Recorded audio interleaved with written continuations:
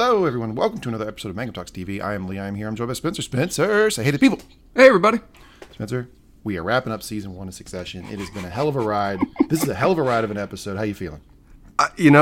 I would not have watched this show unless you directly recommended we do it, and I'm so glad you did, because this has been an incredible first season of a show. I had no way to expect what I was getting into going in, and even now that I'm watching it, I don't expect where they're going to go each episode. It's an exciting ride. It is a wild show. There are multiple moments in the writing, a lot of which we've covered, closed loop system, where you just okay, these writers are going to take me weird places, and this episode surely delivers on that. Yeah, I mean, I had various theories that kind of some of them were met maybe a little bit, but I had no concept of how they would play them out, nor that they would go that far to do it. Yeah, it's wild. So this episode is episode 10. It's the finale of season 1. It's titled Nobody Is Ever Missing, it's a pretty on-the-nose title. Most of the titles are pretty on the nose. Anything you want to plug from Mangum Reads before we jump into this? Well, it's one of those things of where I really need to at some point actually listen to our content to find out exactly the rate that BJ is releasing them on, but I can say what we just recorded, and that may prove relevant 6 months down the line. We'll see. Yeah, far away. But in terms of my concept of where we are, we just finished off the first book of Harry Potter, which was a delightful ride for me, having no prior background to the material. I had a lot of fun with it. I appreciated what it did, and I now fully understand why it has the same popularity that it does. I appreciate that they finally came to me for that moment. Otherwise, finishing off pottering around, we're going to start the second book here probably in either the next couple weeks or the beginning of the new year. Until then, we're also going through a collection of short stories, recently by Ken Liu, the award-winning writer. We just finished off 2 different of his short stories that we had 2 different very polar reactions to, but we had a lot of fun talking about them, and we hope people enjoy listening to them. And I think they do. The numbers bear that out. And you can always listen to Whiskey on the Weekends. We drink whiskey. Usually it's in the morning. And we make fun of each other. It's a blast. I gotta ask, why do we set these up to be in the morning drinking? Because nothing good happens for the rest of the day as a result of us timing these podcasts like that. Honestly, I think it's because BJ is such an old man that he gets up at like 4:30 in the morning. And for him, it's like a midday recording. BJ is the kind of person of where I'm fully picturing him actually pouring the whiskey into his cornflakes to start his day. Well, he's routinely tasted it and then dropped it in coffee. Yeah, we'll watch him do that live. Okay. All right. That's enough of the plugs, enough of the housekeeping. Let's jump into this episode. We start with a recap. We go to our segments, which are Spencer's relationship advice of the episode. That's going to be a weird one for this one. Can be tough. Probably some relevance, though. And then we go to Roman line of the episode, and then we award Roy of the episode. That's the member of House Roy who had the best episode. We have a plan. All right. Jump into the recap. It starts immediately after the wedding. So this is that moment. Spencer, you've never been married, but you've been to a lot of weddings. I think you know this, where the actual thing happens, right? The whole wedding. And then everybody gets shuttled into some sort of weird room, like a pre-reception room. Right.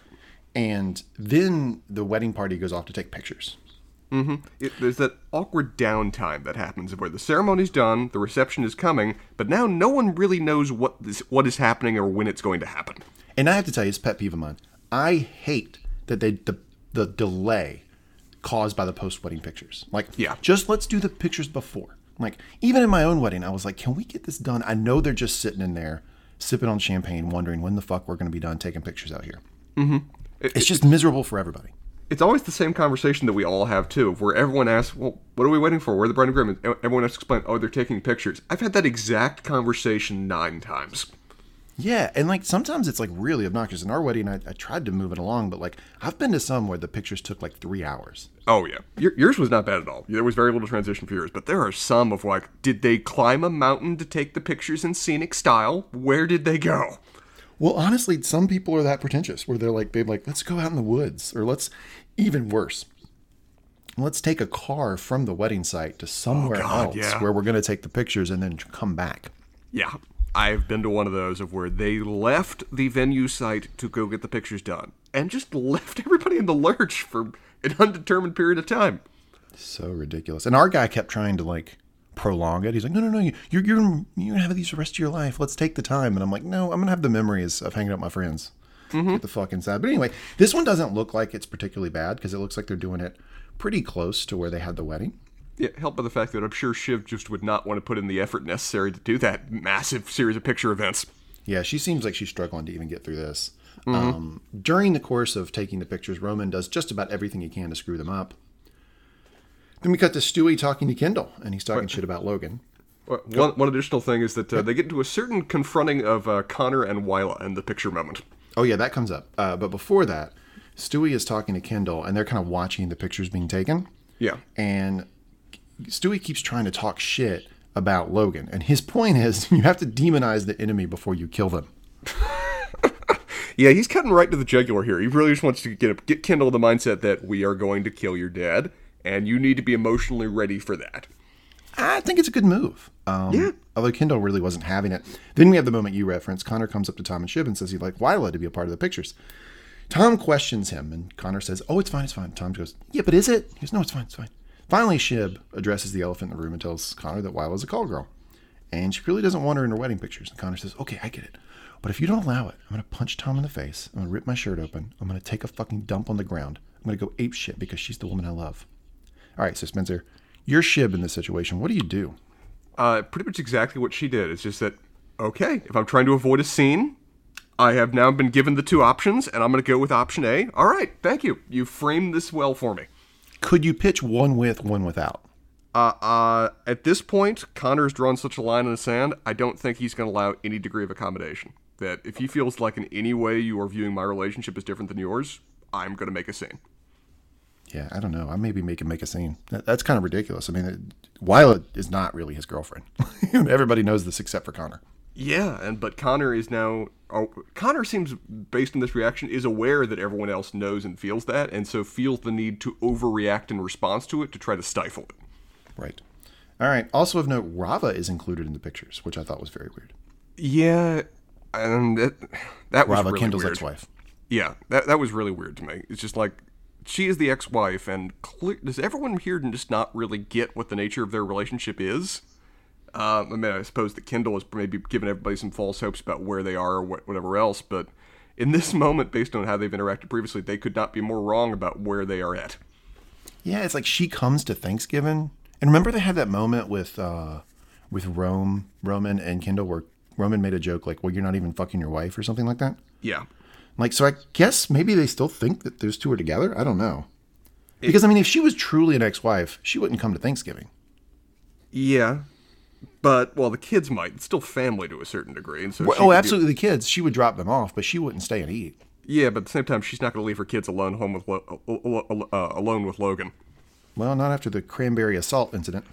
No, that just doubled down on her prior views, I'm sure. But yeah, her role that she plays in the family is weird to me. It seems like no one's quite certain of where she's at and what role she's going to play going forward, and so they just make an effort to include her in everything when she probably shouldn't be. Yeah, I agree with that. All right, that's over. Cut to opening credits. After the opening credits, we go to Roman and Stewie, and they have the letter.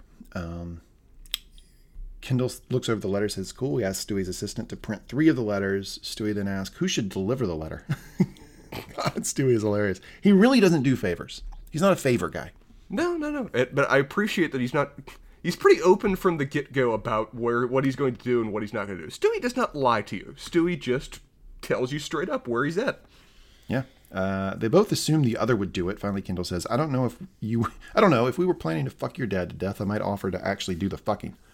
Then Stewie, great line of questioning here, asks Kendall if he's scared. Well, that, of course, triggers some pride. And Kendall says he's not scared. And Stewie says, well, I am. And then his point is like, and if I'm scared and you're pretending to be not scared, maybe it should be you. Stewie's smart. Stewie is really understanding the psychology of Kendall pretty well right now, because that is very effectively manipulative right there. Yep, it works. Stewie then suggests Jess could do it. And I don't know if you watch the show on subtitles like I do. But when Stewie suggests Jess could do it, it cuts to Jess, and it just said on the screen, squeals quietly. I wrote that down. I wasn't sure if that was the standard subtitle, but yeah, that is a wonderful little subtitle. So funny. She does the, I'm not going to do it. Kendall says he'll do it, and asks if it's ready. Jess says it looks like the letters got sent to a different printer on their Wi-Fi network. Oh my God. Been there. What a tough, unforced error. let's find what printer in the castle just printed out our going to take down Logan Roy message. So Stewie and Kendall freak out. Someone opens the door. Kendall yells at them to get out, and it's his kid, Iverson, who we established in the Thanksgiving episode has some sort of developmental or behavioral issue. Sure. Kendall follows him out, meets Rob and his other child. He explains that he shouted at Iverson because he thought he was someone else. Rava, it's like 5 in the afternoon, Ken. You okay? Which, by the way, settle down, Rava. 5 in the afternoon is drinking hour. It's not like it's 10 in the morning. Like 5 is actually like the time we've all designated that you can start drinking. Yeah, the wedding's over. We just went through the whole ceremony. They've done the pictures. We're at the straight party mode from here on out for the rest of the evening. Yeah, I mean, you have a good argument here that he shouldn't be screaming at his kids, but your evidence is pretty poor with, well, it's 5. Well, 5, whatever. Kendall says he's fine, but he's just dealing with, quote, some big moves. I like Kendall more as this season goes on, but every once in a while he reminds you that he puts ketchup on his burrito because, my God, how douchey was that? Just some big moves. Yeah. I mean, he's trying to involve her in some way in what's going on without running the details, but the better thing to do here is just not say it all. Just say, yep, sorry I yelled, I was in a meeting, leave it at that. The whole big moves thing is very much a ketchup on a burrito moment. Yeah, it is. And then Rava, just being particularly mean but pretty funny here, says, would you like to yell at your other kid before we go?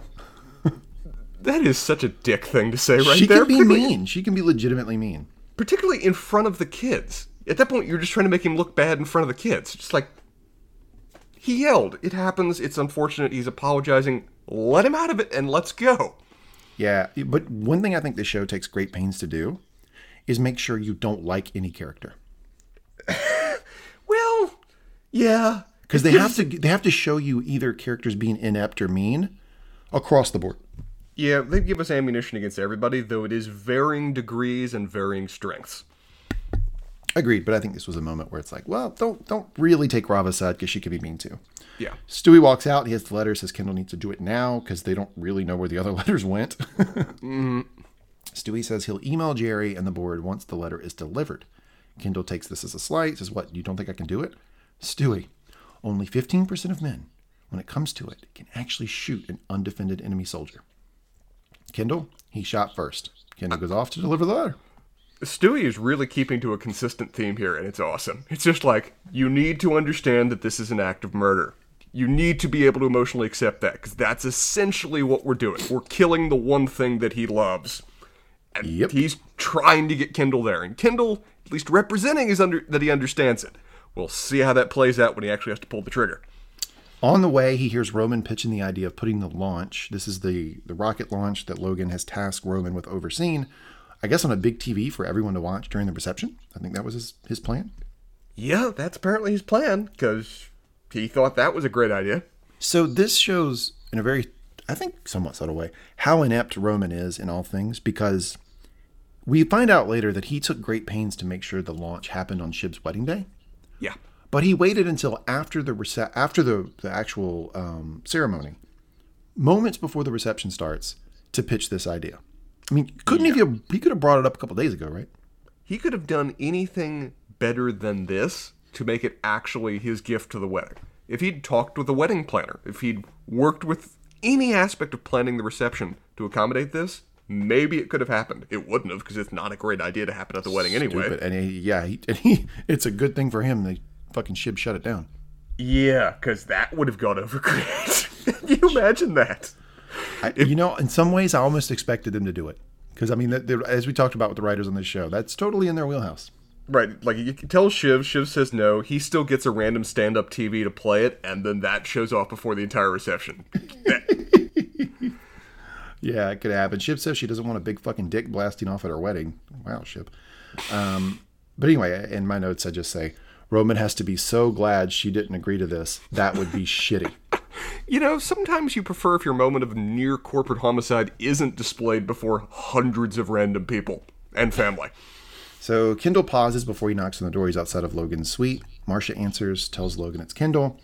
Logan, if he wants to stop me from buying papers and stations, he can, Roy House words here, fuck off.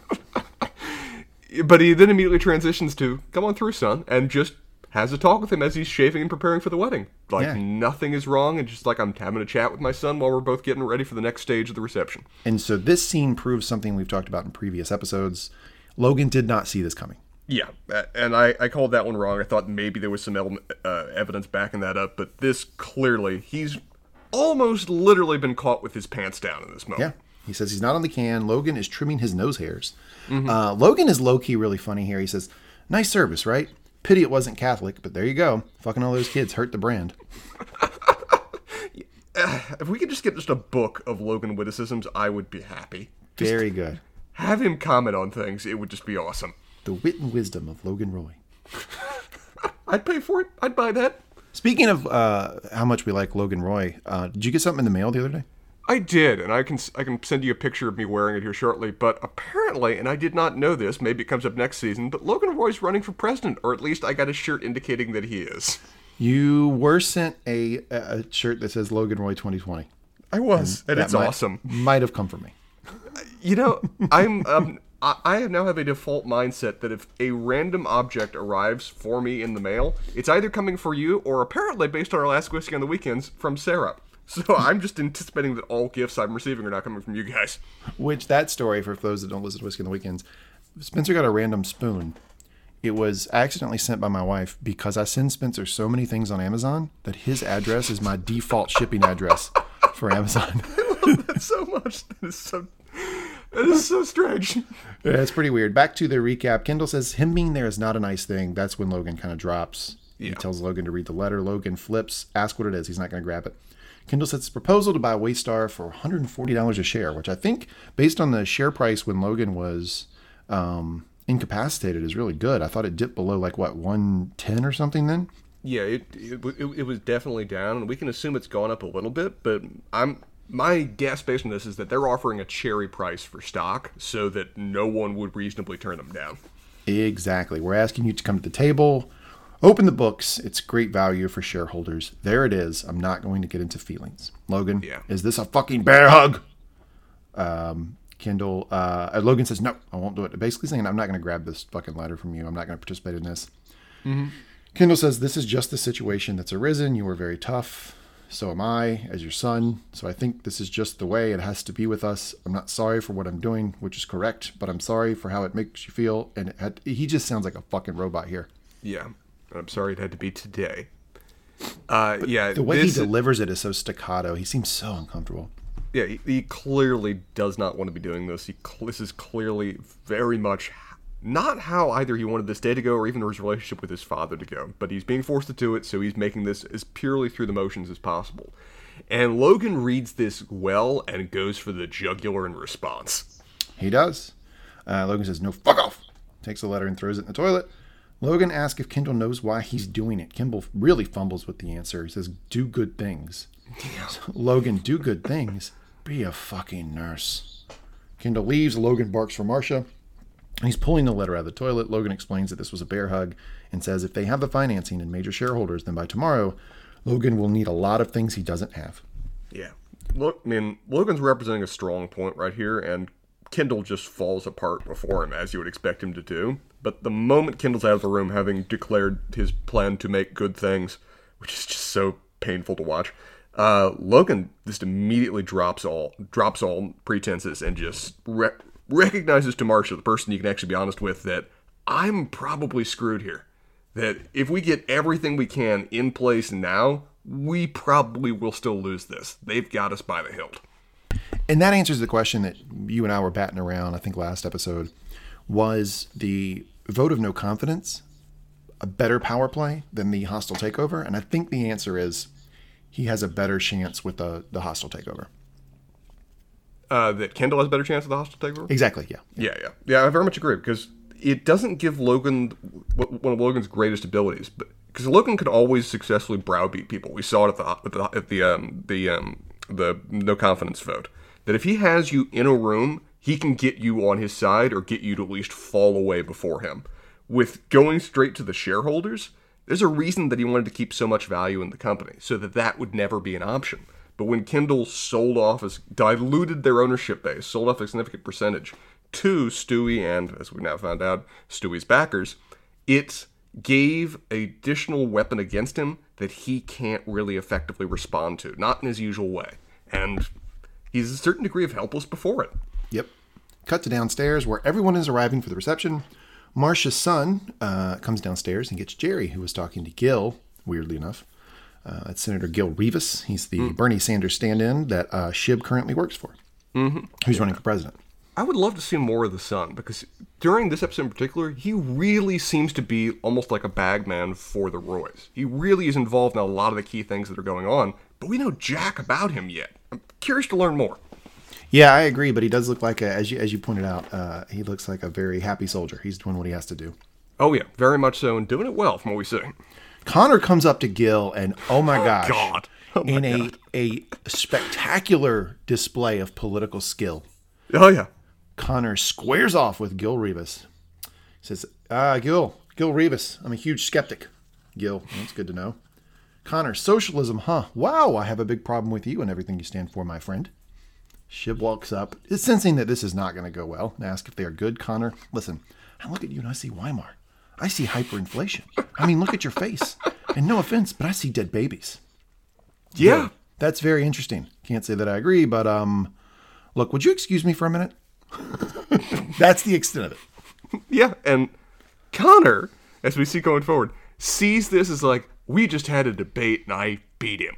Because he had no response to me saying that. It's like, no, you're at a wedding, dude. You're just a dick to a guy relatively randomly, and he tried to calm the situation in the only way he could.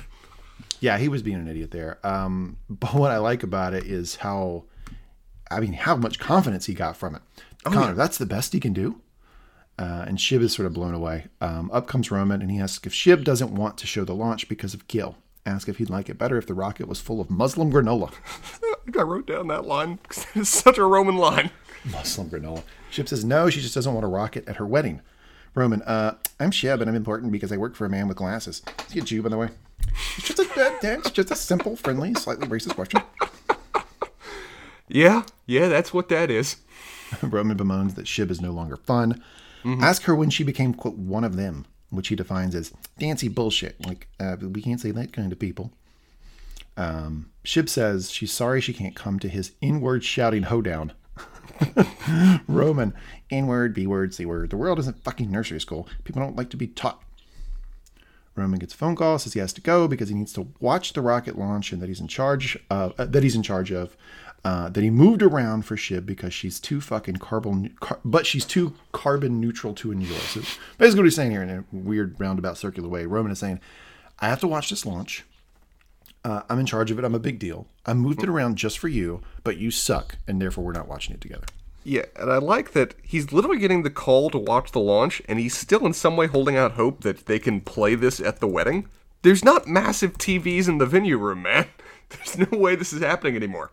Yeah, fucking very weird. Roman walks off, goes into a bathroom, it looks like, and is watching the launch live. Then, Spencer, I am a nuclear scientist and a rocket scientist. Seemed, though, that the whole fucking thing blows up. You know, generally speaking, when you see that amount of fire, it's supposed to just be coming out of one side of the rocket, and it's like propelling it in a direction. This one seemed to be propelling little pieces everywhere, and I don't think that's what it's supposed to do. No, the whole thing envelops in a flame. Roman puts the phone back in his pocket, washes his hands. Spencer, I have a baseball bat. It's called symbolism. I'm going to hit you with it right now. Yeah, we'd like to have our Pontius Pilate moment right now. Thank you. Okay, moving on. Washes his hands and then heads out of the bathroom.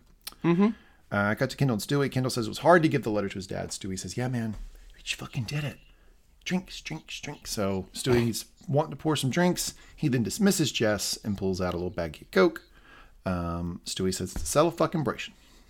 Yeah, from their mode, they have done everything that they intended to do. The pieces will now move without them. They can celebrate and just stay out of the way. Yeah, and if I had a nickel for every time you and I had the same sort of situation, where you're congratulating me about something and you dismiss your assistant and pull just out the Coke. I'm glad we've shared those moments together, man. They've been very important to me. Cut to Logan getting ready for the reception. He wants to know if any of the pilots can fly him home. Marcia points out that he doesn't want to appear panicked. Now, this is important. He doesn't want to appear panicked because in order for this hostile takeover to work, a hostile takeover is basically you go in and just buy up all the stock. enough to get to 51%. You gain effective control of the company. You oust the CEO. They have to get shareholders to buy in to literally to buy in to their sell price. And they're going to be looking at Logan to see how he's reacting to this. So perception is a big deal here. It was a pretty astute point by your girlfriend, Marcia. Yeah, and it's one of those things of where it's still not easy to do this because Logan is still probably the largest single shareholder of this company. Oh, he is. But he doesn't have 50%. He does not have 50%, but he presumably has something like 40 pretty squared away. So they need to get everybody on board to make this happen. And so what he represents, what strengths he shows out to them, is key right now. They need to establish a fundamental lack of confidence in him so that everybody goes, okay, well, let's see what the other alternative is right now. Yep. So Logan asked Jerry about an emergency board meeting. She says it'll be tomorrow. Logan wants to know where that fucking shrunken California raisin is, which is apparently what he calls the president. Yep. Logan indicates the financials aren't in their favor, so they need to call in all their political favors. So Logan preparing his defense. Yeah, and it's a smart call that if you only have a set amount of money that's in play, if you only have a set amount of ownership of the company it's still able to bring to bear, let's get the law literally on our side. Why not, if we have that card to play? Yep, downstairs, Wyla is aimlessly walking around and Connor pulls her aside. Pulls her over by the Kings. That's perfect, he says. You called this many episodes ago. You called it very early. Good for you. Connor says he finally found a job he wants to do. President of the United States. I did not call president. I called political. Yeah, you call political ambitions. Yeah. I did not aim that high. I did not assume that Connor was that delusional as to think that, okay, I've now defended a presidential candidate in a debate. I'm ready for this. I've done the sad sack wasp trap. I've had my initial Napoleon at Toulon moment. I'm ready to claim the consulship. Just, okay, Connor. I'm glad you aim high, son. Okay, but knowing that I did these pods when I'd already seen this, can you imagine how, put yourself in my position. You called it in episode 3. It was so hard for me to hold it because you mentioned it for 5 or 6 episodes before we finally got to this reveal that, yes, he is going to run for president of the United States. I had an inkling. I mean, when he started talking politics with his dad in the car and then immediately, talked about it being his Napoleonic moment and just the delusions of grandeur that he has, I saw a couple signs. The show surprised me just how far it goes with what it foreshadows. Yeah, I don't always give you credit for calling things, especially when you don't call it, like Sam writing A Song of Ice and Fire. Bullshit, you owe me money. But in this one, you called it. Shout out to you. 11 out of 10 effort there. Round of applause for Spencer. Appreciate it. I like these moments. Because you make me crow like nobody's business. But, I appreciate the little favors you give me, too.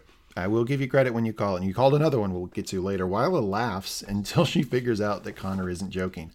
She says it sounds, quote, like a fun project, which I imagine is exactly what Andrew Yang's wife told him when he said he was running for president. Can you imagine? Andrew Yang's like, I'm going to run for president. That sounds like a fun project, Andrew. Oh, honey, yeah, that'll get you, doing things. Connor asks if her lack of enthusiasm is concerned about the financing of her play. He says he liked it. And then Wyla sort of pushes back here and points out, yeah, you liked it, but you don't want to waste your money putting it on, but running for president, that's a sound investment. Then they have a weird pithy back and forth when Connor points out he'd need to clean up her past, I guess in order to be president, but that's what, but doing that is huge. Wyla says nothing is more powerful than art. Yuck. Bull, but okay. Yeah, Glad. Connor, weirdly enough, the voice of reason here. No, sure, apart from the power of the executive branch. Wyla, drama can change minds. Connor, yeah, but not really. I could outlaw drama. I don't even know if I would, but just illustrating the power of the position. Yeah, I'm with Connor here. He seems to be understanding with the relative comparisons in power right now, particularly the drama that a currently unpublished, unnamed, uncredentialed playwright could offer. You're very nice to call her playwright. It's what she's referring to herself by, and I'm willing to accept that identifier for the time being. But, so Connor is fundamentally right here, but he's wrong. You can't outlaw drama, Connor. What are you talking about? Well, you couldn't literally just say, I have banned a mode of expression, but there's ways you could interfere with it. In the same room, Carolina calls Roman over to her, where Tabitha already is, and introduces Roman to the police and some sort of commissioner. And the guy has to clarify he's the police and crime commissioner. Mm-hmm. Which is basically like a sheriff in that area. Yeah. Caroline, he knew your father and me back when he was doing something more boring. Caroline is really funny. She is. her funny per line might be the highest percentage of the show, except for maybe Roman. Here's a question. The kids seem to like despise her and want to avoid her at all times. I personally would love to have her around and invite her to events. What's your mindset on this? I would love to have her around if she wasn't my mother. Yeah. Because I feel like she's so unpredictable. She hangs them out to dry so often socially. Yeah, if she was just a friend that you were inviting to parties, that could be fun. If she was actual family, that's got some extra baggage put on it. Yep. Tabitha asks Roman how the launch went. Roman is evasive, but finally settles on line and says it went great. Tabitha seems excited, and Roman awkwardly walks off. Yeah, Tabitha and Roman are an interesting kind of thing, because, she seems to legitimately like him, I guess. Yeah, sure. And he seems to like her, and maybe that's good. I don't expect these kind of relationships out of Roman, where someone's legitimately providing him honest, well-meaning support for him and wants to know how he's doing and how his day's going. That's an honest relationship of a weird sort. I think she likes him, but I think it's tinged with, how much money he has. Yeah, because she does complain about the lack of sex like every chance she gets. Yeah, but she's putting in a lot more effort than Weil is right now, and making it Not seem a lot paid. more real. Logan and Marcia come downstairs with Jerry in tow. Logan approaches Kendall and Stewie. Stewie starts to suggest that for tonight, I guess he was going to say they call a truce or something, but before he can get it out, Logan cuts him off. For tonight. Some kid walks up. I think this is the same kid that was talking to Greg in the last episode. I think so, yeah. The caterer, and asks if he can top off Logan's wine. Logan says no, but the kid does it anyway. Logan screams, "What the fuck, jerk!" Kid says, "Sorry, sir, I didn't mean to." "Well, you fucking did, you prick. Go on, fuck off. Get out of here. Fuck off." 2 house words there in one sentence. Logan is very angry. Spencer, this seems to me like some sort of way that you treat people in the hospitality industry. What is Logan thinking here? Okay, I'm going to object to your first characterization. I'm going to respond to your second. In terms of the second, we're seeing just how threaded Logan is right now. That Logan, we've seen before, is very nice to the help. He very much represents a position of power and absolute control. And we're seeing just how pushed to the brink he is right now. That this is a massive overreaction. He normally would have just laughed this off and it just would have been irrelevant. But right here, right now, well, it's either A, you view it as just he's very much threaded, or B, he's using this in some ways a position of power about those around him. But I'm going with option A, that he's showing a moment of weakness now here at the wedding just because of what lack of control he's displaying. I agree. Definitely using the kid as a whipping boy and definitely showing that he is threatened. The kid says, "Sorry, sir, I thought you said yes." "Stop talking! Don't look at me! Get the fuck out!" Logan walks up to some manager and says he never wants to see the kid again. File that away. Yeah. Kendall looks around awkwardly, knowing what this outburst is really about. Yeah, very much so. Jerry gets an update on her phone and seeks out Roman, who has just dismissed Tabitha to fetch him something stronger. God, he can be a douche. Mm-hmm. Jerry says she's busy on something else. Yeah, she really is. But she said 40 calls about the launch. Roman pretends he's ignorant. Jerry says, "Well, it blew up." Sorry. Roman, "It blew up?" Jerry, "Yes. It exploded on the launch pad." Here's my question to you, Spencer. What was Roman's actual plan here? In terms of hiding this, I don't... What's the long-term plan by just putting your phone in your pocket, washing your hands, and pretending like it didn't happen? Apparently he was going cartoon ostrich plan right now. It's just that, if I don't acknowledge that it happened, it didn't happen. As long as I don't engage, it isn't part of my world. Yeah. Roman says, "Well, I didn't hear that. Was it bad?" Jerry, "I'll reiterate. It exploded on the launch pad." Yeah. Roman then wants to know if there's any casualties, because he did ask them to accelerate the launch despite concerns, because he thought it would be nice for the launch to happen on Shiv's wedding day. Like fireworks, big fireworks. Jerry, "Well, you got that right." Roman says, "Well, I sent a lot of emails on this topic, and I'm just telling you because, you may want to protect me." Jerry, "I can try, but fuck, you're looking at potential corporate manslaughter." Spencer, is corporate manslaughter a thing? I'd never actually heard of that term before. I'm not familiar with it. That's just not something I'm aware of. All right, we've reached the limits of your lawyerness. I will Google this as you continue. Cut to Logan's body man getting the kid Logan screamed at to sign what looks like an NDA in exchange for an envelope, so, paying him off. So now this reception really begins, and Tom and Shib walk in.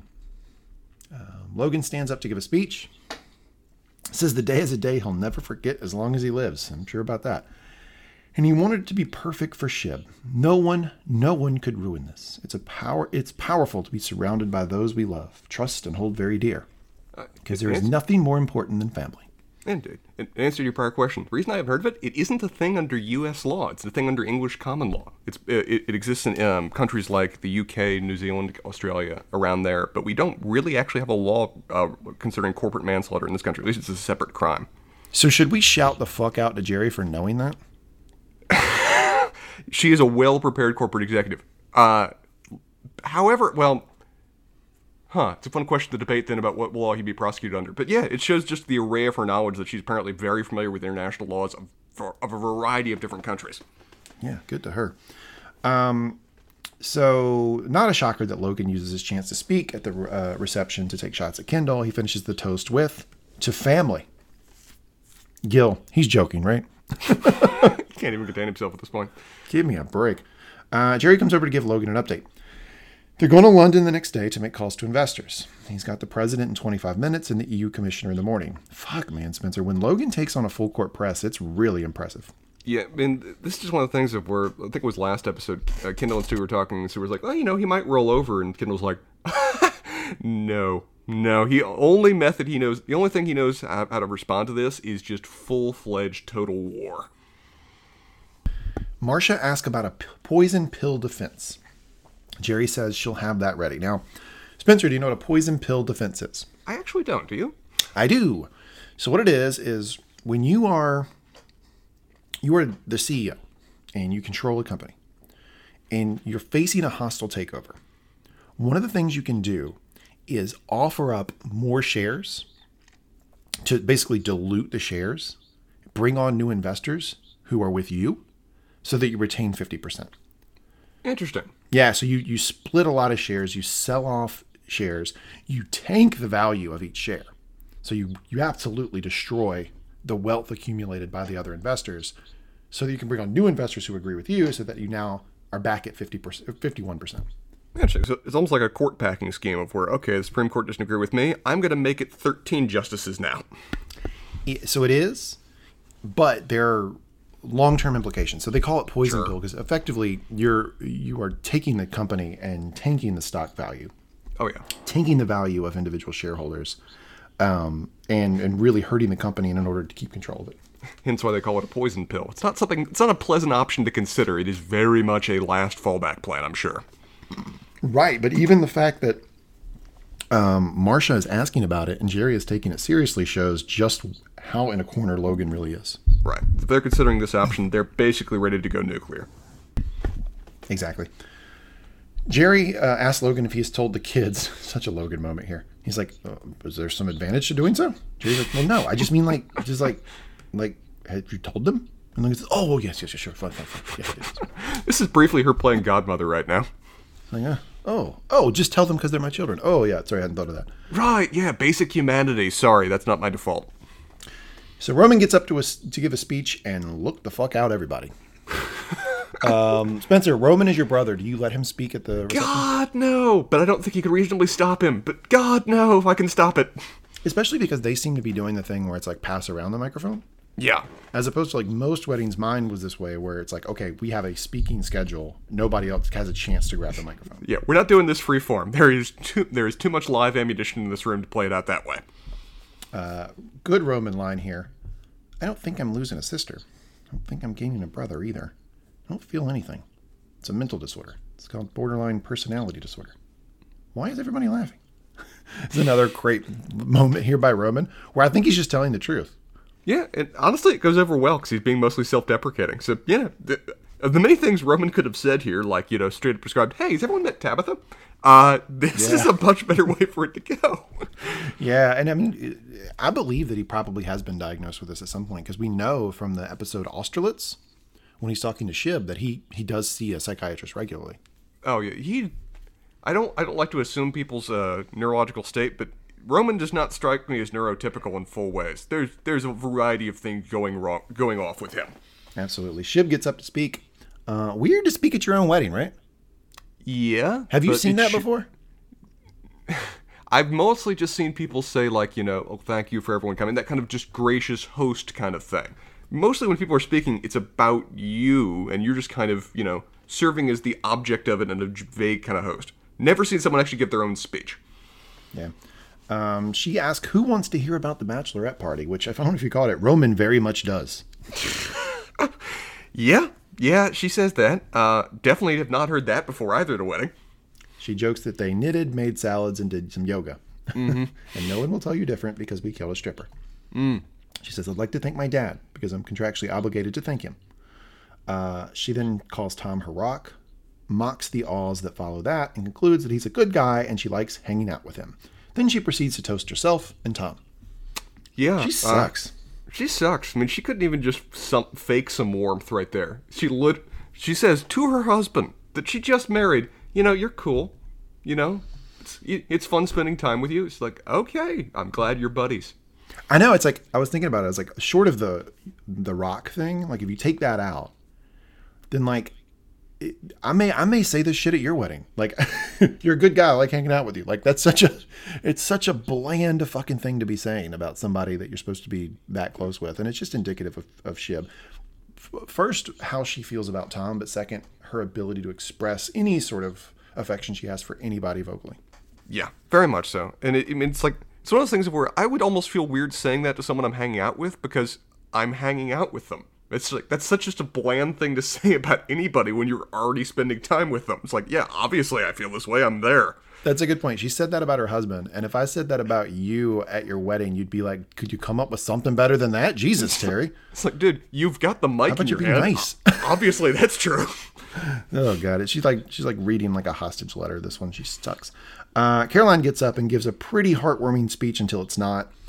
She says that she and Shib don't always see eye to eye, in part because Logan stole her away across the Atlantic. Shots fired. But she says Shib is special and she loves her, which she needed to say in public because she's getting on, and which means getting older in British, and she might not have a chance to say it when Shib remarries. I had such hopes for a second there. Shib really doesn't like the joke, but Tom sells it. Yeah, Tom laughs it off well, because, Tom's actually trying to make this a fun wedding for all involved in a way that apparently a lot of other people aren't. I think he's really happy, which is kind of sad. I think he's legitimately viewing this as one of the best days of his life right now, and that is just going to come tumbling down in a few moments. And now it's Tom's turn to speak. He gets up and he says he likes saying the word wife. Wife, wife, wife, wife. He repeats it an obnoxious amount and at one point stares at Nate while he's doing it. Mm-hmm. Tom then says that Shib is his life, and he's going to stop talking now because he feels like he's going to cry. And it'd be crazy to cry because of how happy he is. Thanks them all for coming and says he loves them all. Good speech by Tom. Yeah, and that's more the speech I've heard from like the bride or groom at the wedding. Just kind of that, I'm really happy to be here. I'm so glad everyone's here with me. This is the best day. That he's sticking to an effective script right now. It is a really heartfelt speech that everyone rallies behind. I agree. I thought it was a very good speech by Tom. I give him a 9 out of 10. Bravo. The dancing starts, and Nate pulls Shib aside. She references some text message he sent earlier, which was, I won't do it if you don't. Desperate ass Nate. That's a weird text message to send somebody on their wedding day. That is not just weird. That's just... I'm not even sure what the word to use for that is, other than just exceptionally rude. It's just like, you're at the fucking wedding, man. I mean, you shouldn't be there anyway. It's also... Sorry, but it's also reminiscent of the conversation that we talked about where Shib tells Nate, I tried to play with you, but you broke. Yeah, and clearly he is broken once again. Yep. Nate brushes that off and informs her that he knows about the deal she struck to bury the story about the Waystar cruise line scandal. It's the cruise line scandal we've referenced multiple times in the podcast before, but just as a refresher, it's a series of criminal acts that occurred on Waystar cruise ships that they took various pains to brush aside or cover up or pay off people so that it didn't get out. So it's a pretty bad thing. Shib did deliver this to Gil, which would have been a real gut punch to Logan, if not a knife to the heart. But then Shib negotiated a deal wherein Gil would not release the story. He would kill the story. But ATN, which is the Fox News S news network that Logan runs, would continue to attack Gil during the primary, but back off in the general. Right. And strongly suggest that, well, it's not a suggestion. It seems now, and I didn't really think about this, but apparently she cut Nate entirely out of the loop for this. He's just now finding out about it secondhand, which I was surprised. That caught me off guard. I was more surprised that Gil accepted it without taking counsel from Nate first. That too. It's just like this. It just shows how much of a power play this was by Shiv with respect to this, that she's basically muscled Nate out of key decisions like this. Yep. Nate says he works for Gil because he, not to be a bleeding heart here, but I care about things like inequality. Shiv, inequality. Well, if you can't handle it then, Roy House words, fuck off! And Nate's legitimately floored now. He's like, who are you? And Shiv's seeing this as just this glory moment for her, of where she's just embracing the power that she's now brought to bear. She says, I'm Shiv fucking Roy, and I'm going to have two very grateful people, the next president and my father. It's like Nate's finally seeing Shiv as she really is right now. Yep. She walks away. Logan walks up to her and says, you need to talk to your brother. As a matter of fact, you all need to talking about the kids. Mm-hmm. Connor pulls Kendall into a side room where Roman and Shiv are waiting. Shiv starts out with, what the fuck? Kendall says it was out of his hands. Roman, you're a real piece of work, man. You act like you're a fucking guy, like a decent guy, but you're a piece of shit, man. Kendall says they can talk. No reason to treat him like the enemy. Feel free to jump in any point here, but I'm going to try to blow through it. Sure. Shiv says they'll talk to him. However, they fucking won't. Basically, I'm going to talk to you like the enemy if I want to, or how the fuck ever, because of what you're doing. Kendall says they can ask him any questions they want. Roman wants to know what the fuck, but then Kendall clarifies he's just trying to save the company by fucking us forever. Kendall says they'll all be fine, but Roman points out that their inheritance is tied up in stock, and if Dad goes fucking nuts, which is the poison pill strategy that we know Logan is very much considering, they could be left with a fraction of the wealth they currently have. Yeah, and it seems like Kendall really didn't consider that option. He's just of the view that, there'll be new ownership, the stock price will even go up, it'll be fine. It's all about replacing Dad. And I don't think he fully got that, or even maybe fully accepts that, no, the Dad might just burn this all down out of spite to stop you. Well, you have to think, if he does take the poison pill approach, he's tanking his own wealth, too. Yeah. He's destroying the wealth of the family in a way that it may never recover from. But it may successfully keep this degree of pride in play. Connor tries to be the voice of reason and says that right now we're somebody's, but any doofus can have a few $1,000,000. Shiv is so angry she cuts in, saying Kendall is fundamentally altering the future of her family on her wedding day. Shiv, do you have any conception of how goddamn selfish you are? Roman pushes back on the whole wedding day boohoo angle and says, it's not about a dress. Shiv says, no, it's not about a fucking dress. Connor again cuts in, says this move will affect the next 1,000 years. Yuck. Kendall tells him, this is just a little maneuver, and you shouldn't get so sentimental. Shiv, sentimental? You think this is us just being sentimental, just for the hell of it? She says something about how he shouldn't do that to their dad on her wedding day. Now that fires Kendall up, and says she just likes the power, that it gets her closer to the hill. Cutting line here. In Rome, you couldn't get a job in a fucking burger joint, let alone a Fortune 500 company without a little nepotism. And Con, you like the glamour of it. Gives you a fucking freak show in a desert. Whew.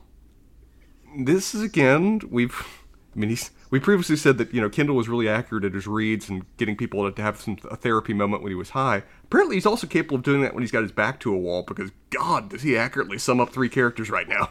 He can be really cutting when he wants to. I mean, when he hit Roman with that, you couldn't get a job in a fucking burger joint. You know that Roman has that in the back of his mind all the time. Oh, yeah. Oh, yeah. He's always questioning his own capabilities. And to say it right after the goddamn spaceship blew up. Which he doesn't know about right now, probably. No, but Roman does. Oh, yeah. It's extra painful right there. Because his failure has now been displayed in fireworks. Fireworks, yeah. Connor says he just needs the help of the family firm to help him become president, which everyone balks at, and Kendall says, yeah, right. You're all living in a fucking dream world. Door opens and Logan walks in. So how's the torture going? Mm-hmm. Kendall says he knows what they're doing, and what they're doing, I think, here is trying to exert, and this is what Logan was talking about a little bit before. He was saying the financials aren't in our favor. We have to exert other influence. Mm-hmm. Clearly, he's trying to do that politically, but now he's also trying to do it within his family. Oh, yeah. As we talked about last episode, Kendall's the weak link in this plan. That if you can exert any degree of emotional or other control over him, you can make this whole thing fall apart. But despite the fact he knows what they're doing, he's not going into it. Logan pushes him to. Logan, you don't think you owe us an explanation? Kendall, I don't owe you anything, no. Logan, what have you had in your entire life that I haven't given you? Now, sidebar here. Logan always has this trump card with his kids, right? It's true. I know, but it has to suck a little bit because you can never get in a conversation where you're actually just arguing the point. Oh, yeah. Because he can always say, you owe me because of all I've given you. Oh, yeah. He's got history that he can bring to bear at any point, and it prevents any honest conversation from happening from that moment. Because it's always true, it's always background, but it's utterly irrelevant to what we're talking about right now. Kendall says he's not getting into it. Kendall, I'm doing this thing, okay? I don't owe you anything. Logan, I blame myself. I spoiled you. And now you're fucked. And I'm sorry. I'm sorry you're a hothouse flower, that you're nothing, you're curdled cream. Maybe you should write a book or collect sports cars or something. But the world? Nah, I'm sorry. You're not made for it. Kendall, you're a fucking beast. Kendall exits an extraordinarily tense room. I loved the line, I'm sorry you're a hothouse flower. Yeah. Like, yeah, you have grown and you have bloomed, but you've done it not in the real world. Right. You have done it in this own little perfectly preserved, isolated area of the world and have no concept of how to survive if you were just cut off and having to roam into it. It's a very, very interesting description. I'm going to call my cat a hothouse flower. Which one? No, not Picasso Frost, definitely. No, not. Yeah, I was like, I wouldn't insult the mean one, but I think you could say that for pets too, right? Like, yeah, you know, you got all this confidence and you're doing well, but you live in this isolated little world, and I think that's as condescending as that analogy is. I think that's what Logan was going for. No, it's a perfect way of describing his children, and it just shows a certain degree. It shows just how capable Logan is to put out that kind of turn of phrase, because it's so, again, like his son just accurately summarized the other three children. It really hits Kendall in a way that all we could basically just say is fuck off and leaves. Kendall goes down to his room, and Stewie's there. He's looking for Coke, and Stewie is pretty evasive about answering if he has any. Kendall finally says he just needs a little straightener, and Stewie says, yeah, sorry, man, I just don't have it. Spencer, I posit to you that this is Stewie's first outright lie. This is Stewie's first outright lie, and I don't think he's making much of an effort to hide it. I'm assuming that Stewie probably has an entire suitcase that has nothing but cocaine in it, but... Well, he didn't bring it on the plane. Well, I guess he could have. He doesn't have to go through customs or anything, yeah. No, private plane the whole way over. Yeah, it's he is realizing that, okay, the party phase is done now. We need to be prepared for tomorrow. We literally have 3 set check-in times. With Sandy Furness, yeah. Yeah, we need to be ready for this. Our celebration phase is over, and I'm realizing, looking at you, that you are going into a place that I need to pull you back from, or at least stop you from going there. Yep. Back at the reception, Connor is asking Roman if anyone died as a result of the shuttle explosion. Roman still doesn't know. It changes the subject to Connor wanting to be president. Says, you were joking about that, right? Connor, no, why? Roman, well, generally speaking, people don't like you. It could be a Roman line of the episode right there. And Connor tries to just like laugh this off and just like, no, that's pretty accurate right there. Connor really condescends to Roman. He starts doing the thing that you do when you're being super alpha, like you start grabbing people's like shirt and jacket and kind of like, you know, fluffing it up for him. He says that he's up for the job, and as president, he would fight against, quote, the great dangers. Yeah. That's an interesting phrase, and his described great dangers are very interesting too. Yeah, Roman, what are the great dangers? And he kind of cups the top of his hands under his head, like, oh, tell me, I'm just a little child. And Gunnar says some crazy shit and finally lands on usury and onanism. Did you know what onanism was? No, I had to Google that one, and now that word's in my brain. Yep. Connor explains it's unsecured debt and masturbation, spilling of good seed. Yeah, is he being metaphorical, or is he not? Hard to tell here. I don't know with this man. If this is a metaphor, fine, that's got options you could play out there. But with Connor, I have no idea. He literally may be about to start a war on masturbation, and I could not know for sure. Yeah, very, very hard to tell. Roman, that sounds dope. Connor, I mean, it's from my readings. and I don't want to pay taxes. Roman, well, duh. Jerry! I love how Roman, he says, I don't want to pay taxes. And Roman goes, well, duh. And Roman finds an exit. Yep. And he goes to Jerry to ask if there are any fatalities from the explosion, and she tells him there were none.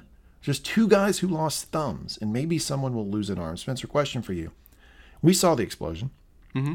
How the hell do you lose just a thumb in a rocket launch explosion? My best guess is like flying debris just severed a couple digits. Maybe? But thumbs on 2 different guys, it's such a weird injury. It's a very weird injury. I also don't know why necessarily anyone would be injured, period, because this happens. These things blow up or collapse every now and then. You'd keep a safe zone, but I guess, again, just with how much Roman pushed this forward, they didn't even have basic safety parameters in place. I just don't know how the hell you lose a thumb. But anyway, Tom asks Roman how he's doing, says he's sorry about Kendall. Roman, guess who lost a couple thumbs and didn't kill anyone? This guy. My line of the episode right there. Cut outside, and Greg approaches Kendall. Says he's heard and he's happy. Says things need to change. This is Greg talking to Kendall. Mentions the cruise line scandal, but then tells Kendall he's made a few copies of key documents in case he ever got in any trouble. Kendall asks a question about finding drugs, and he dismisses it, and he goes on and says, so I just think anyone would be wise to keep me in a good role. And Kendall is legitimately impressed by this. He figures out what he's doing. Greg, the motherfucking egg. Look at you, you little Machiavellian fuck. I see you, Greg. I like it. Yeah, credit to Greg here. We're just again seeing how far he's coming with this, because he's reading the tea leaves. He's seeing that Kendall's making a play to take over this company. Apparently that news got to Greg even at this point. And he's trying to saddle up next to the side he thinks is going to win. But doing it in a very Machiavellian way. Like, hey, you don't want to get rid of me, I'll take you down. Yeah, you're about to take this whole thing over. You're talking about poison pills? I've got the ultimate poison pill that'll kill all you. So, maybe I should be taken care of going forward. Shout out to Greg. Most improved player of the season, right? Oh, yeah, and I love that whenever he shows little moments like this, people around him go, you. Yeah, you. I'm impressed. But I like when he says, I see you, Greg. I like it. Mm-hmm. And then Greg turns around and then to himself says, hell yeah. Credit to Greg. He's come so far. Not necessarily in a good way, but he's come so far. He's playing the game within the rules of the game he's playing, right? Like, it's like, this is kind of how you have to do it if you're operating in this environment. Yeah, it's this whole thing about, would you rather be in a pool with a shark? If you know you're in the pool with the shark, you play accordingly. Exactly. During the course of this, though, Greg does mention to Kendall that some of the guys smoke weed around back, so Kendall takes off for out back. Little did Greg know what effects this would have going forward. It's not good. Cut to Shiv and Tom. Tom is telling Shiv how great she looks. Tom, can I rip it? Talking about her dress. Shiv very casually just says no. Yeah. Shiv is going on about Gil. Tom, Shiv, let's just fuck. Shiv, you're very forward, sir. What the fuck is their wedding night? What other time, Spencer, can you be forward? Traditionally, this is the one moment you've had an opportunity to be forward. Tom says he doesn't care about any plan. And he just wants to be with her. Quote, let's go to fucking New Zealand and be sheep farmers. Can you scuba? Then let's go and teach scuba. Let's get out. Mm-hmm. Spencer, we talk a lot of shit about Tom, rightfully so. But I think this might be the most romantic thing we've seen on the show. Yeah, but he's just showing her that, we don't have to do any of this. I just love you. We can go do whatever we want. We've got the resources that we can just be happy in any way we choose. We don't have to be part of this rat race anymore. And he means this. We wanted to give up the power just to be with her. And it propels Shiv to this. Quote, Tom, I've got to tell you something.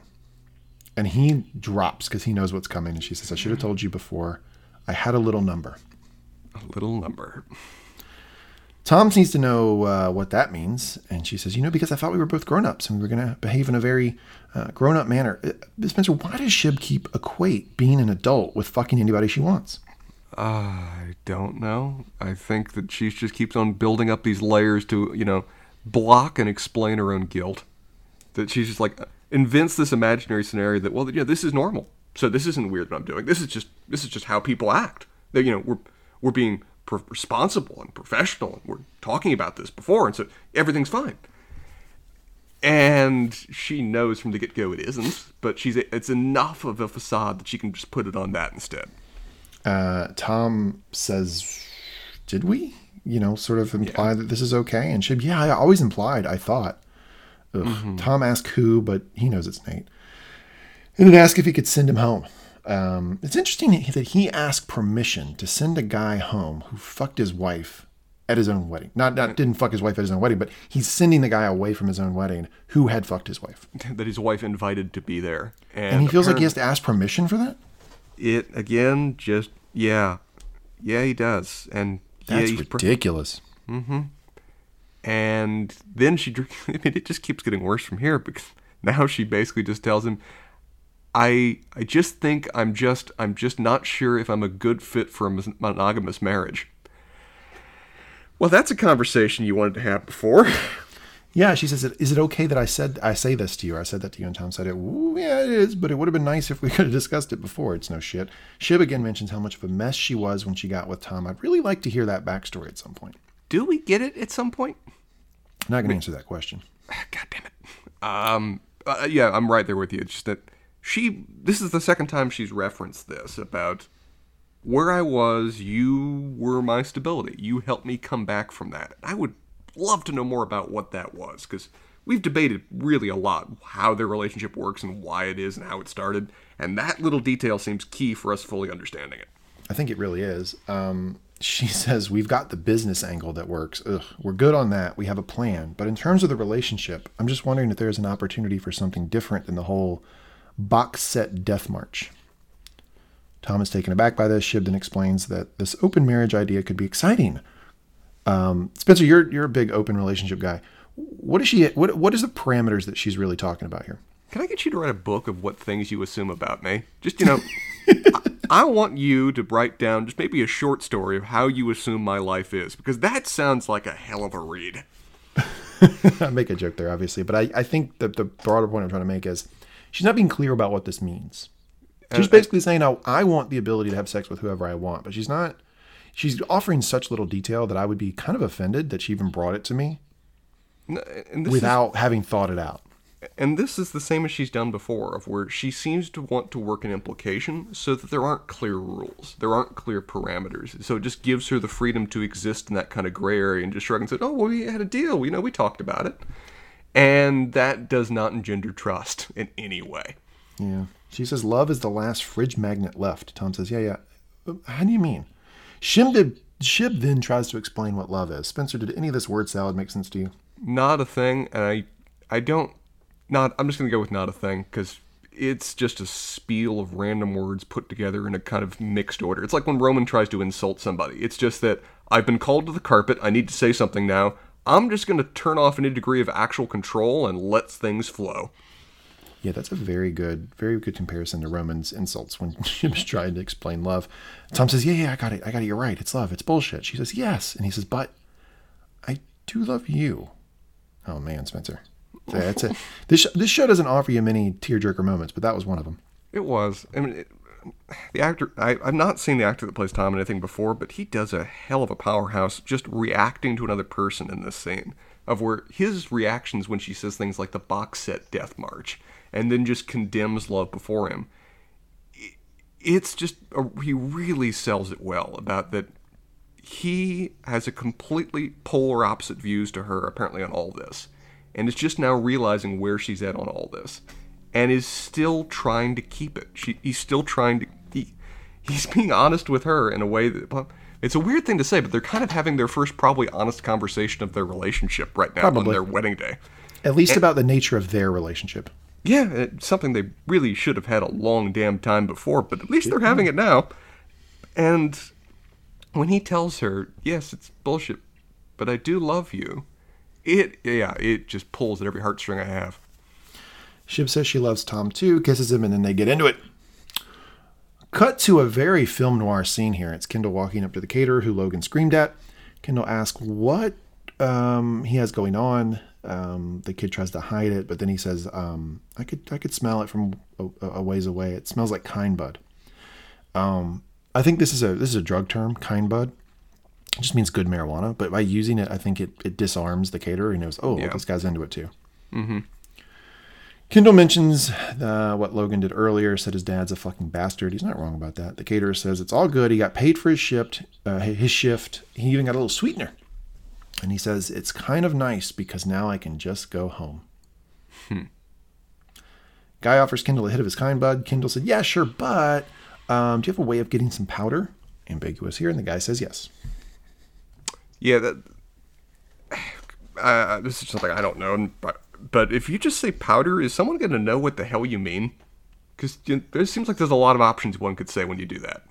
I mean, I would say that people who do like hard drugs, probably 9 out of 10 would say Coke. That'd be my. That's what I would think he'd be going for, and I think it's what he's actually going for. But there's enough ambiguity that we lead to our next scene. Well, but you also have, this is another country, and I don't know in like Britain how they talk about Coke. I'm not sure. So that could play into it as well. I'm not sure. Cut to Tom coming back to the reception, and he asked Nate, who is actually engaging Connor in discussion about running for office. Yes, he is. Again, he really means this, and he's starting to already do the legwork. Nate asks if he's running as a Democrat. Connor, don't box me in, Nate. The song that is playing, do you know the song that's playing? It's Uptown Girl, isn't it? Uptown Girl. Billy Joel. This is when Tom comes in to address Nate. Yeah. Do you want to get a little dramatic reading of the Uptown Girl lyrics? Please, give it to me, sir. Uptown Girl. She's been living in her uptown world. I bet she never had a backstreet guy. I bet her mama never told her why. I'm going to try for an uptown girl. She's been living in her white bread world. As long as anyone with hot blood can. And now she's looking for a downtown man. That's what I am. I really believe that they purposely chose the songs that are playing during this reception. Oh, damn straight. And this is right now Tom's power song for this moment. Yep. And Tom, can I get in? Not really taking no for an answer. Nate wants no part of this conversation. And Tom says, hey, listen, I'm so sorry, but there seems to be a little mix-up in your accommodation. I'm sorry, but there is no room for you to stay. Nate, okay, well, I'm sure I'll figure something out. Tom, right, but it'd be smart for you to leave directly. Nate is now picking up on what's happening here. Nate says, I get the message. I'm a grown-up. Shib is a grown-up. Again with this grown-up shit. Yeah. He's got the Shibroy talking points down. Tom carefully explains that if he ever sees Nate in the same room again, he'll pay men to break Nate's legs. And if he goes to jail, which I won't, so be it. Nate says, okay, I'll just finish this and be done. Tom says, oh, no, my parents made a contribution to the wine. And then, oh shit, Spencer, boss alpha move here. Tells Nate to pour the wine back in the bottle. Put it back, Nate. Put it back, Nate. Power move from Tom, unlike we've ever seen before. He makes him do it, grabs a bottle that's being carried past and makes him do it in front of him. Power move. Did you catch that after he does this and Nate kind of walks off with his tail between his legs? Greg gives Tom a knowing nod. Yeah, he does. And I like that Tom nods back. Just like, yeah, you had my back on this. Yeah.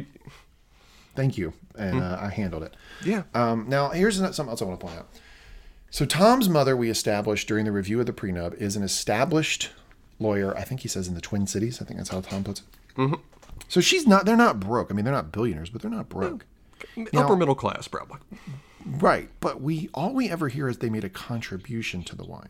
Not that they paid for the wine. So this begs the question. If they couldn't even pay for the wine, how much do you think the wine cost at this event? I can't even imagine. Because, how much wine do you think they had at this castle event with the Roy family in attendance? But then the quality of it, this is one of the things where I don't get wedding prices, period, anyway, but I'm imagining this is a pretty astronomical figure on the wine right now. I'd peg the over-under at $50,000 just for the wine. Probably, and I might go with the over on that. All right. Spencer, do you think we'll see Nate again? Well, is he going to stay with Gil's campaign given what he now knows? If yes, then maybe, because I'm presuming Shiv's at least staying with the campaign for the short term, but I'm thinking that's going to be real short term, because at this point, I think she's accomplished all she wanted to do. She's got two of the most powerful people in America beholden to her and her point of view. And I don't think she feels the need to actually carry this on through the rest of the event. So between those two, maybe first episode or second episode a little bit, but I don't think much more than that going forward. Because I just don't... Shiv is so flighty about these things that she hates to seem to like to commit to anything for the long term, as Tom is finding out right now. So I don't picture her staying with Gil's campaign like to the White House and beyond. So yeah, my bet is that if we see Nate, it is brief and it is not for much more. Tom goes dancing, and the lyrics we hear is, "I'm in love with an uptown girl. You know, I've seen her in her uptown world. She's getting tired of her high-class toys and all her presents from her uptown boys. She's got a choice." Very appropriate song and very appropriate lyrics coming to you on screen based on what's happening within the certain interactions with the characters. I thought it was really well done. Yeah, Tom's thinking that he's just had a Grand Slam victory here on all counts. That, he's christened his relationship, he's had an honest conversation with her, and he seems to think, or at least deluding himself in this moment, that in some way they're on the same page. Which, I don't read it that way. Nope, me neither. Cut to the caterer. He's in a car with Kendall doing a line of something. Kendall gets the powder, looks at it, and asks what it is. Kid says it's Ket, Special K. Now, he finally got it. He finally got the ketamine that he wanted. Yeah, I was going to shout this out. So in the Tom's Bachelor Party, episode 8, Kendall's walking around asking for ketamine. He actually tasks Greg with getting him ketamine the entire night. He never gets it. He gets it now.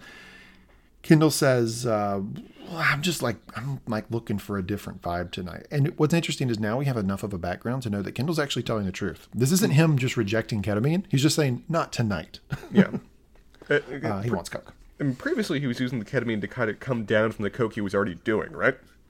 Yeah, I mean, ketamine is a big downer. I mean, as you see with the kid's reaction to it. And I think the reason that Kendall doesn't just take the ket and be done is he knows he has to be available for all those calls with Sandy Furness. Yeah, it was tomorrow at 2, 4, and 6. So he's got a day in front of him, and he needs to be in some way functional for that. Now, doing coke at 11, 12 o'clock at night right now may be messing with that up to a certain degree anyway, but probably a better fix than what the ketamine would offer him. He would just probably go to sleep with the ketamine. The kid says he knows something. He knows someone to get coke, but he doesn't know if he should drive right away. Kendall offers to drive. Kid is fumbling about, which is par for the course with ketamine. He couldn't even barely get out of the car. Is ketamine a tranquilizer? It is. It's originally used as a tranquilizer for horses. I love that we find new uses for these products. Yes, druggies are industrious. The kid is kind of in and out of consciousness, and Kendall rolls the window down to try to get some fresh air, wake the kid up. Kendall is struggling with the stick shift, and the kid asks if he's used to an automatic. Kendall says, not really, but I actually don't really drive because I'm incredibly rich and people drive me around everywhere. Nice drug talk here. The kid asks if he should kidnap Kendall. Kendall says, yes, if you can fucking walk, you should kidnap me.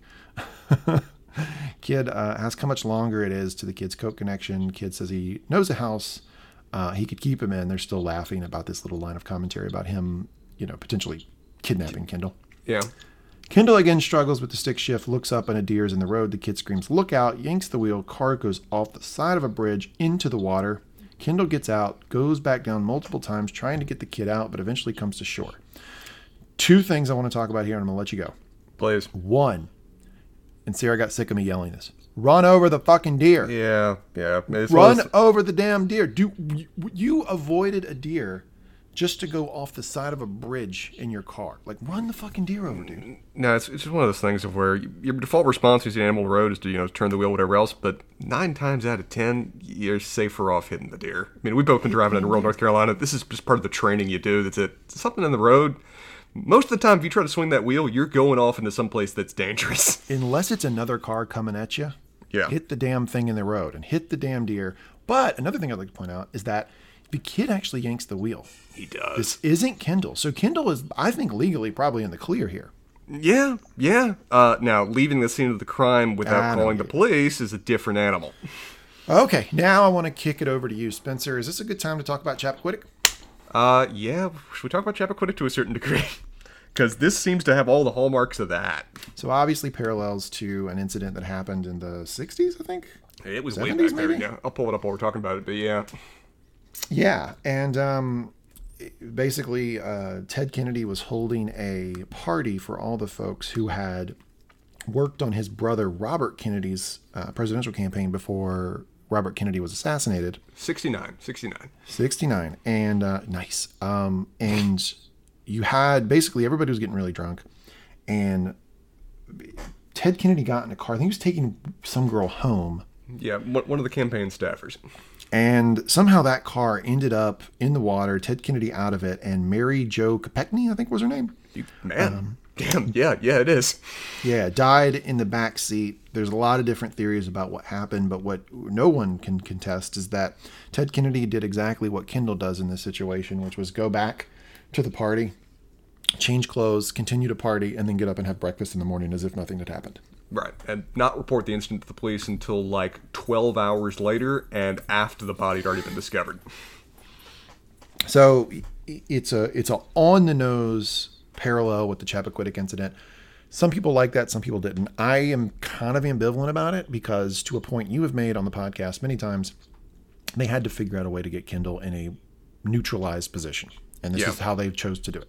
Yeah, and they've always been drawing parallels between who this family is in this show and who they are tied to in the real world, and the Kennedy comparison has always been there. And so having it follow those lines makes a certain degree of sense.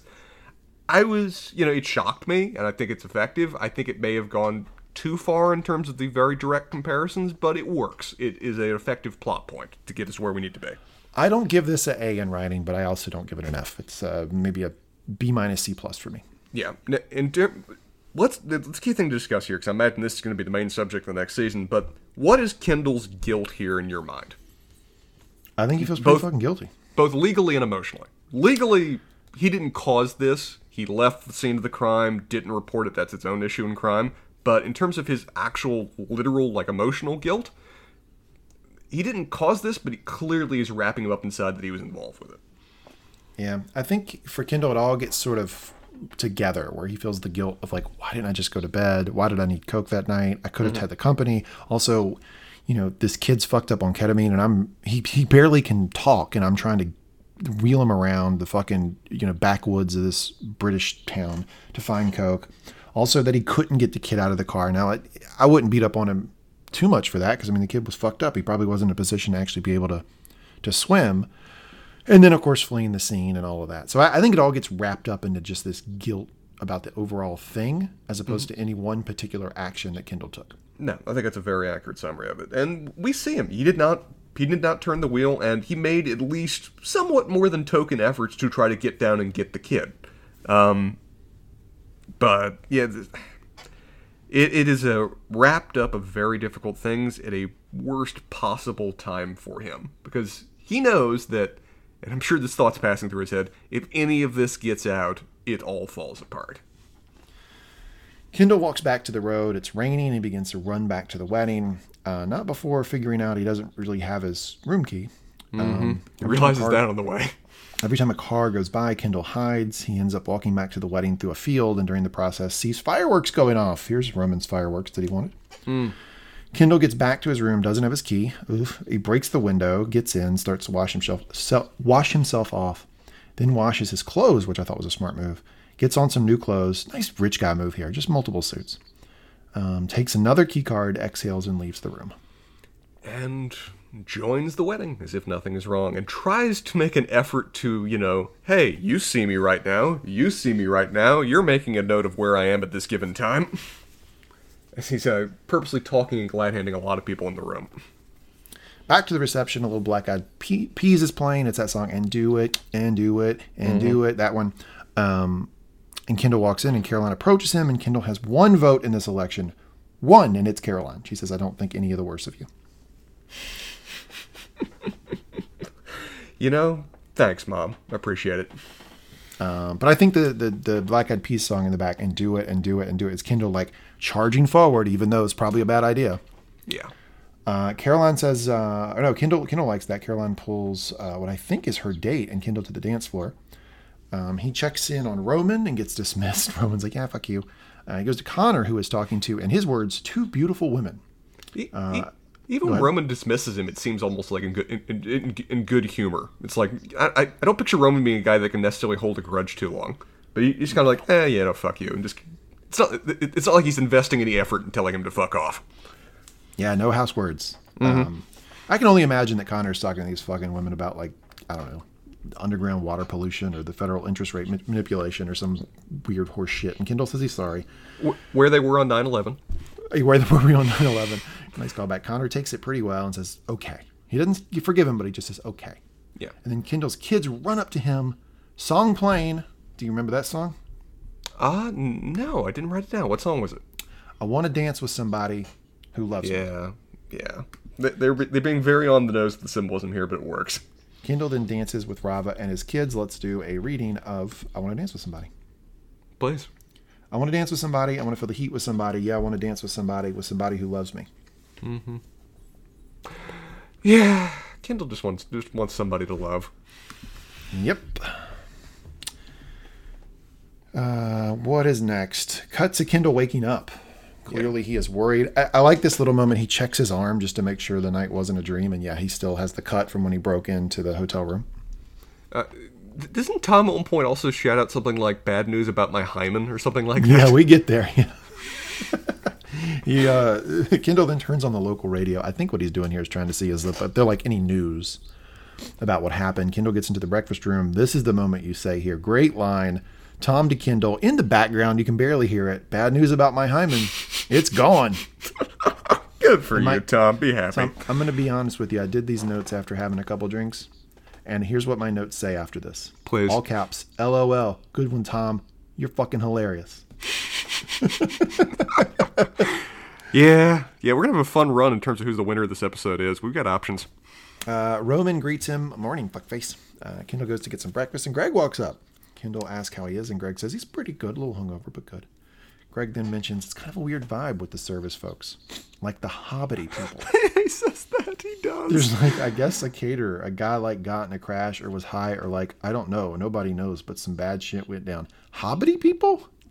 Why? Does he literally mean little people? I'm not sure if he means little people or just they're speaking to me with British accents, and the best thing I can tie that to is Lord of the Rings. I don't know what he's saying here. Hobbity people.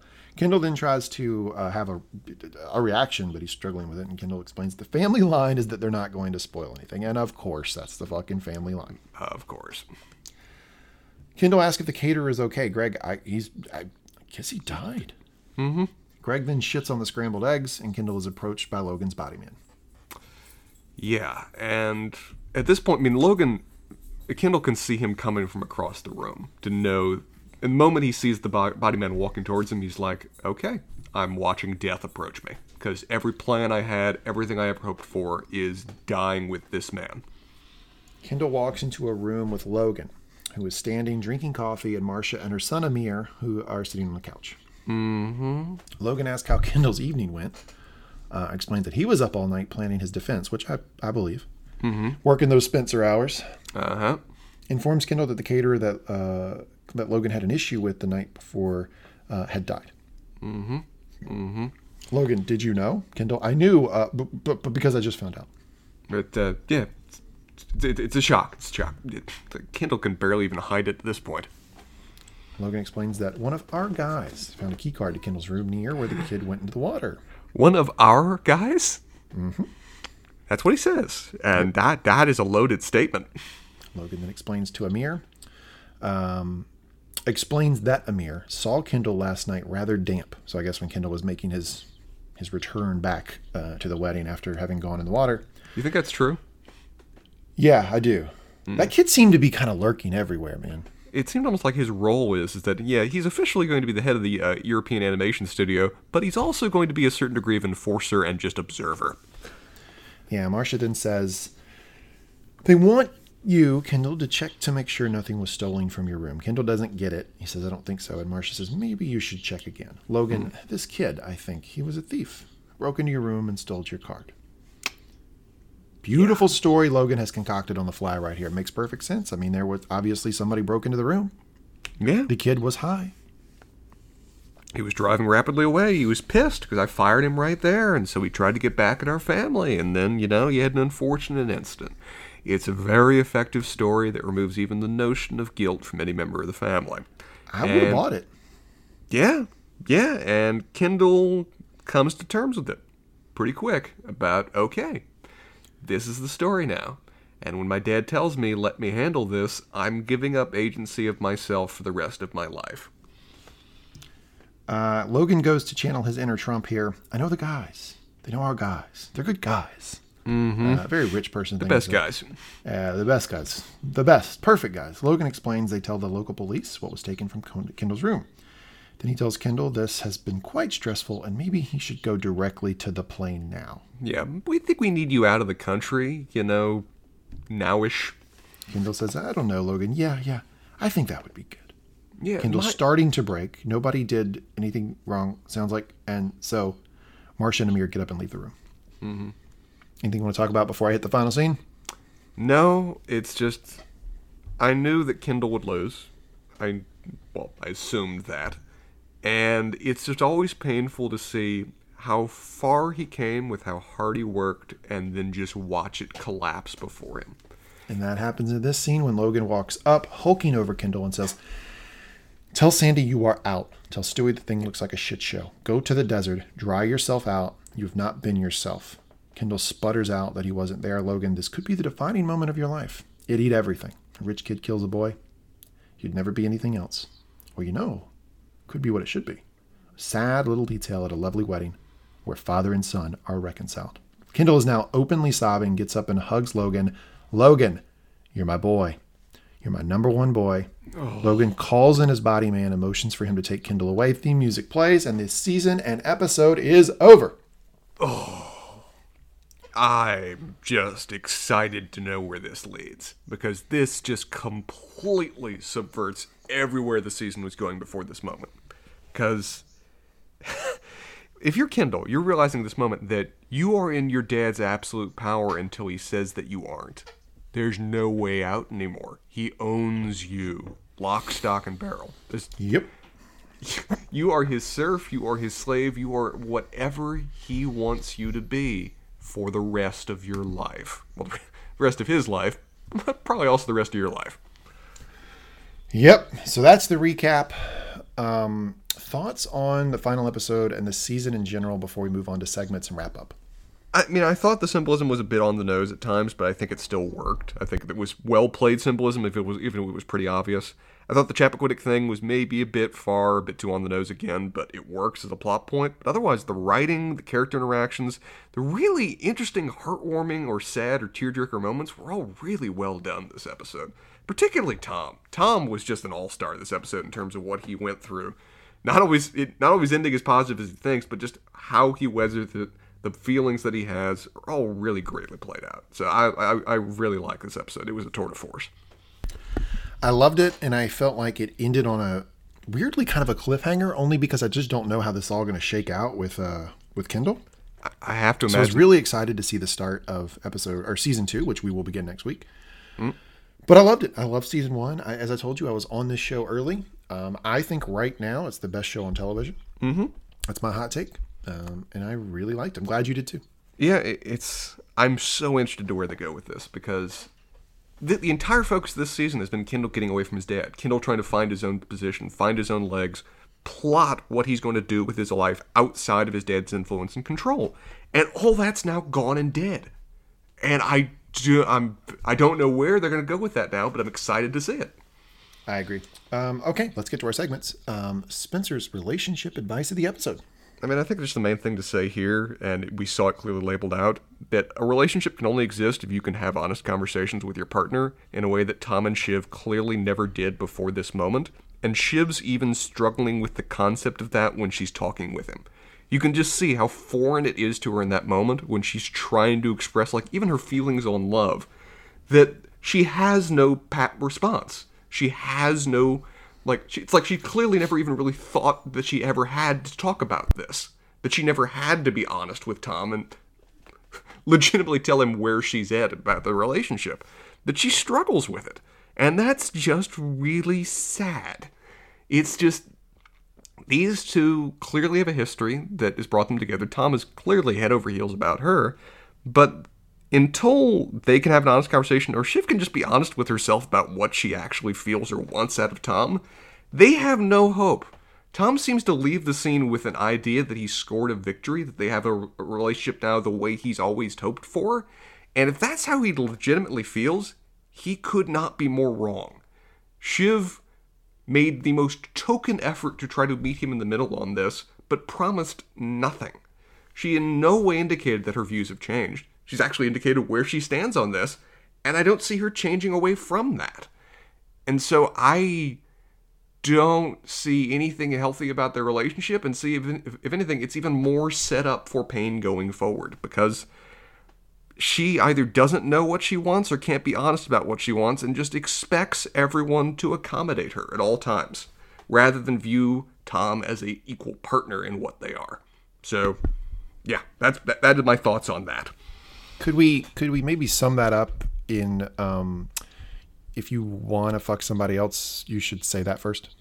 That should have been conversation like day one, is that, Tom, thank you for helping me through all the shit that I went through, but this is kind of what I want out of a relationship going forward, and if you're okay with that, we can make this work, but if you're not, okay, thank you again.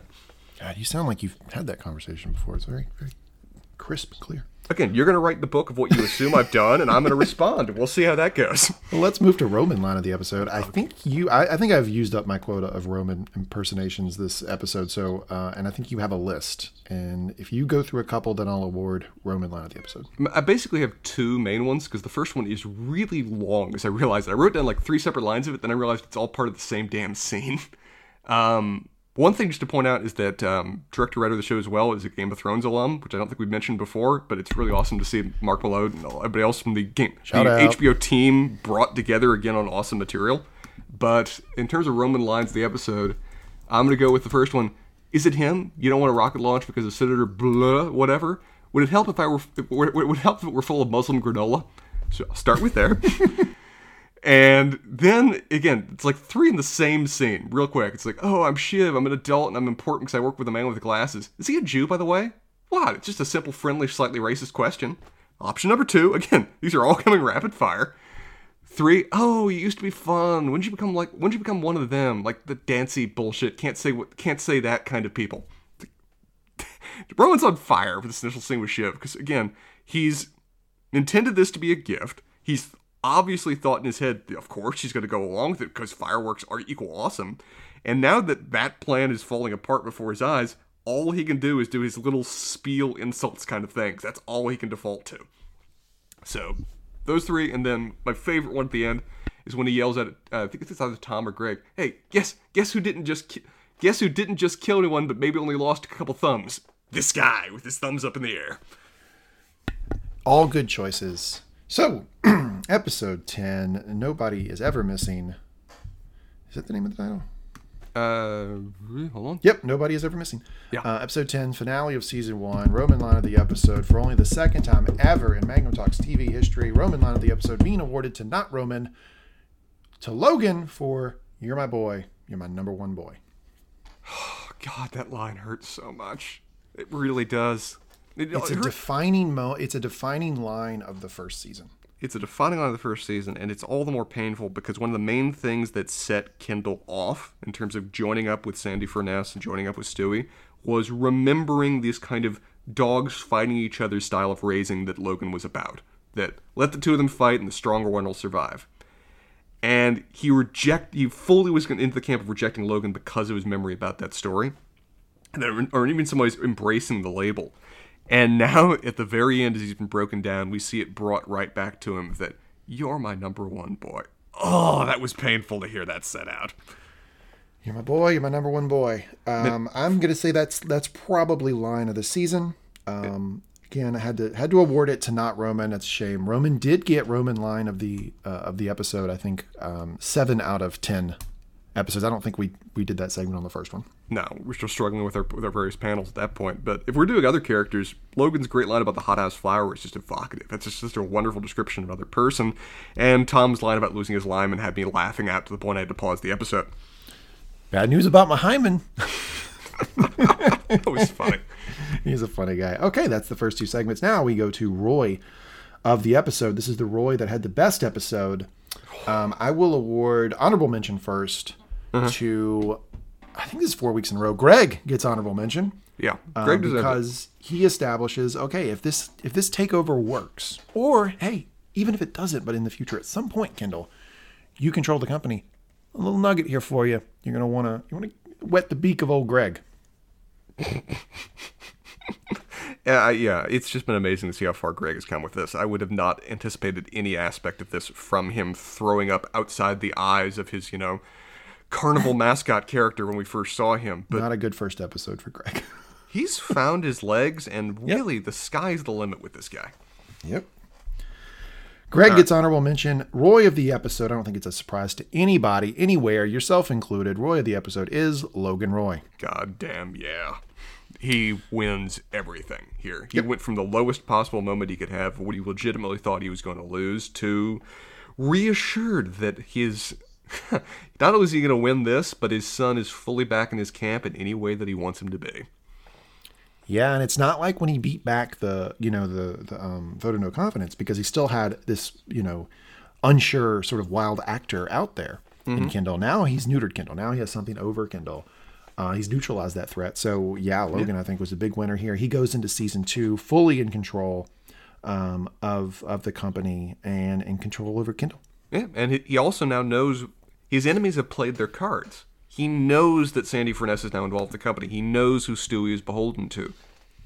A lot of the advantages they had was that information being kept secret. Now it's out there, and now he can work to counter it. Now he can work to dilute it. He can do anything he wants to about it because he has the information. So this is Logan at his most powerful moment since episode 1. Yep. Okay. Well, I think we have wrapped up episode 10 and wrapped up season 1 of Succession. We will move on. We will soldier on to season 2, episode 1 of Succession next week. Spencer, anything else you want to say as we wrap up season 1? Just want to say thanks again, man, for recommending the show to me. I was kind of impressed how much it was flying under the radar for not just me, but for a lot of people. But I'm glad you recommended it. I'm glad it's starting to really get the press. It seems like it has become the critical darling over the course of the second season. It has, and I'll tell you, spoiling no plot, but season 2 is really fun. I'm looking forward to reviewing it with you. We got a plan. All right, sounds good. This is Mangum Talks TV. We release these every Sunday. Thanks for listening, folks. See ya.